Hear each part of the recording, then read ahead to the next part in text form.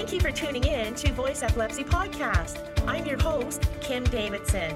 On Voice Epilepsy Podcast, we will discuss health and wellness, education, employment, lived experience, and all things epilepsy.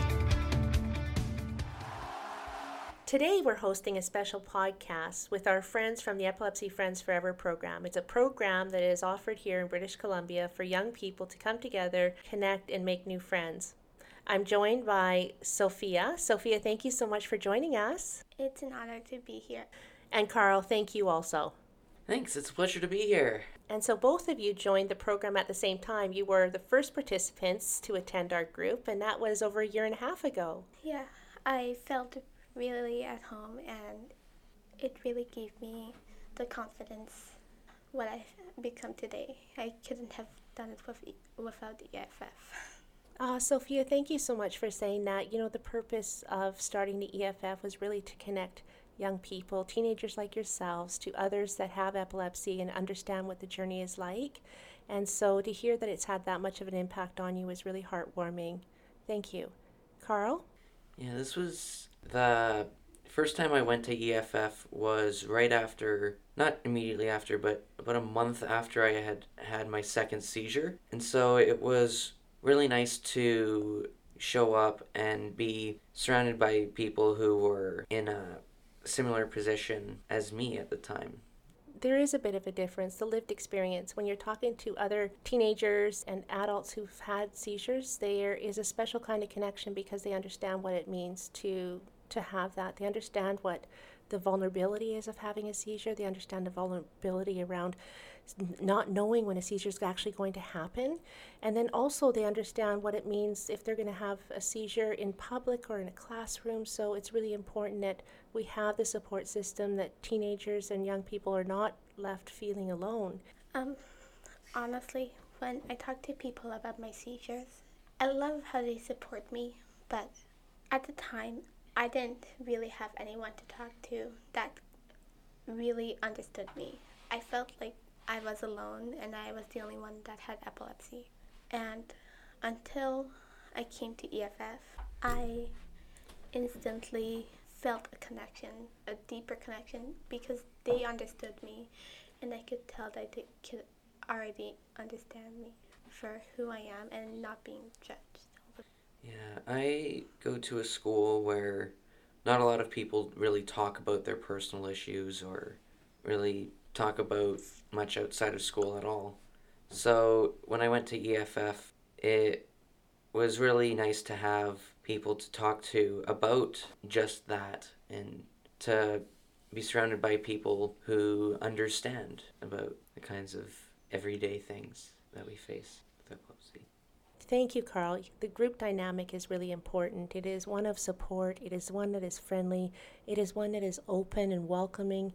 So any other teenagers or children that are thinking about coming to EFF, hearing you guys say that it is a supportive environment is really important. So thank you. Would you guys be open to sharing your stories for people who are listening? Well, here's my story. I was diagnosed with epilepsy at 1.5 years old, and from there I started having frequent seizures. I had tonic-clonic seizures, and we were at a wedding in Scotland. When the bagpipes started playing, it startled me, and I had my first tonic-clonic seizure. Luckily, we got to the hospital in time, and they recovered me. I was just a baby, so my parents filled me in with all the details. But yeah, that's when epilepsy actually became a part of me, and epilepsy actually changed my life forever. For the staff that have known you for the last year and a half, and to see how you have moved from a real strict ketogenic diet for seizure control and having some success there, it was really fun to, go from, you bringing your ketogenic snacks to groups and whatnot, and then being able to have cake with everybody and being able to eat what everyone else is eating. That was a real breakthrough moment in terms of your therapy and getting better. Yeah, about the ketogenic diet, it is hard. It is a hard diet. I was on it for a medical reason, of course. So I couldn't have any carbohydrates or any candy. All my food had to be weighed to the 10th gram. And it was a rough time, but I made it through, and I had one seizure on the diet, so it reduced my seizures a lot. Finally, after 2 years of the diet, I had another seizure, I think in August or October. The diet started wearing off, so I slowly came back to normal foods. For me, it started back right after grade 10. I had just finished my exams. I was going on a plane trip to Italy, so because exams had been delayed, or had been changed, the dates of the exams had been changed to, I think, an earlier date. I had to do all 5 of my exams in 3 days. So I was really stressed and really tired on the plane trip there. And on the plane trip, I ended up finding myself waking up in the back of the plane at one point, and I didn't know why I was there. I didn't know why there were needles and tubes hooked up into me, and I was confused. And I asked what had happened when I was finally able to ask, when I finally had enough strength to ask. And I was told, you just had a seizure. And that was intensely shocking. We had to stay in Germany where we were going to have our transfer to the plane to Italy. And we had to stay there for a whole day. But after that trip to Italy, I went and saw a doctor, and he said, well, don't worry about it too much. It's your first seizure. Most people don't have seizures after their first one. So you probably don't have epilepsy. It's fine. We'll just have to wait it out.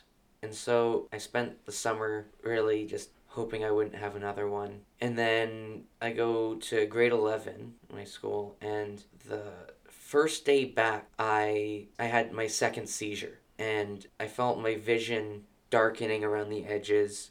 And then I saw people panicking as I slowly was going down to the ground, and then the doctors picked me up and I went to the hospital. And there I was diagnosed with epilepsy in grade 11. And it was at this time that I really started to feel really down.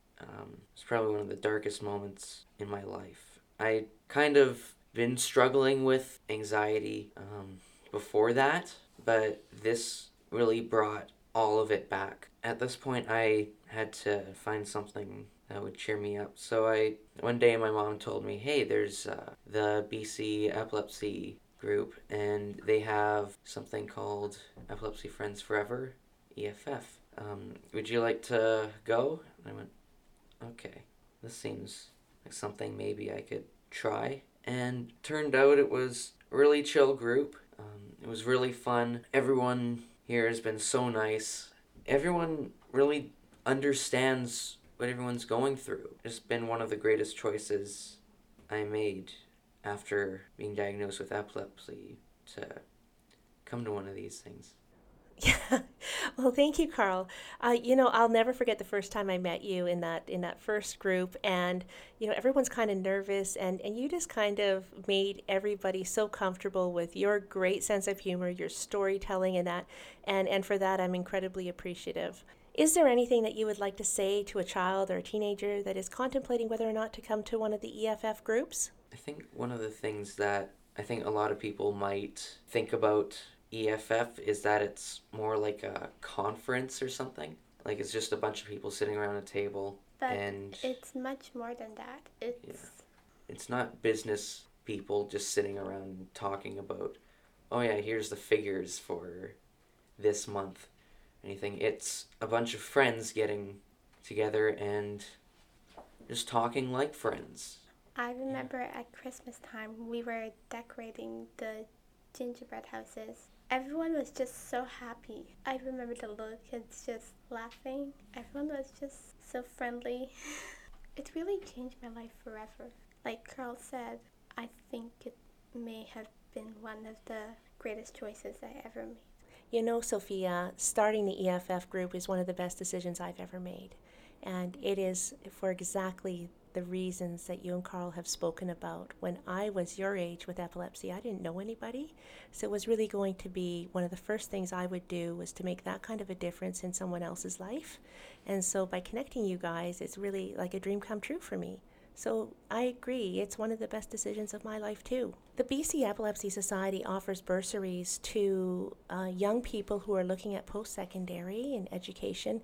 BC Epilepsy Society has a special fund that is restricted just for bursaries, and that means that if you're graduating from high school and you're looking at going into a trade or going into university or whatever it may be, there is a bursary for people living with epilepsy who are graduating.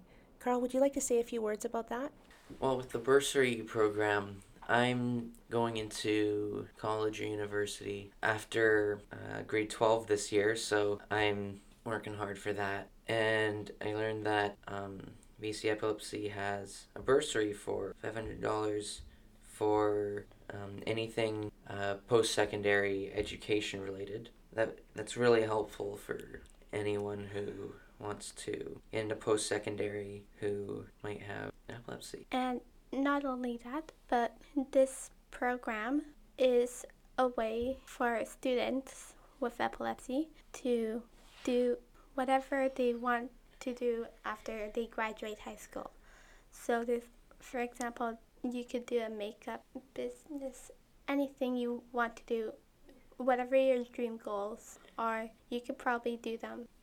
Like with me, I'm hoping to get into college for creative writing course, and that extra $500 would be really helpful to pay off the cost of university to get into the course that I want and to really find what I'm passionate about. Well, Carl, there's no doubt that, your trajectory and where you're going to go in life is going to be incredible, and same with you, Sophia. The future is bright, and BC Epilepsy Society is just so proud to be part of the journey. I want to thank you both for joining us on this podcast today.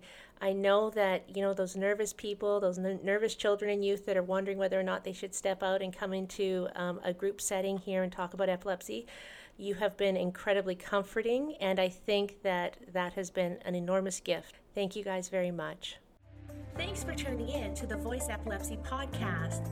Make sure to follow us on all of our BCES and I'm a Voice for Epilepsy Awareness social media platforms. In closing, remember, you matter, and you are not alone. Make Thursdays our Epilepsy Date Night with Epilepsy Voice Podcasts.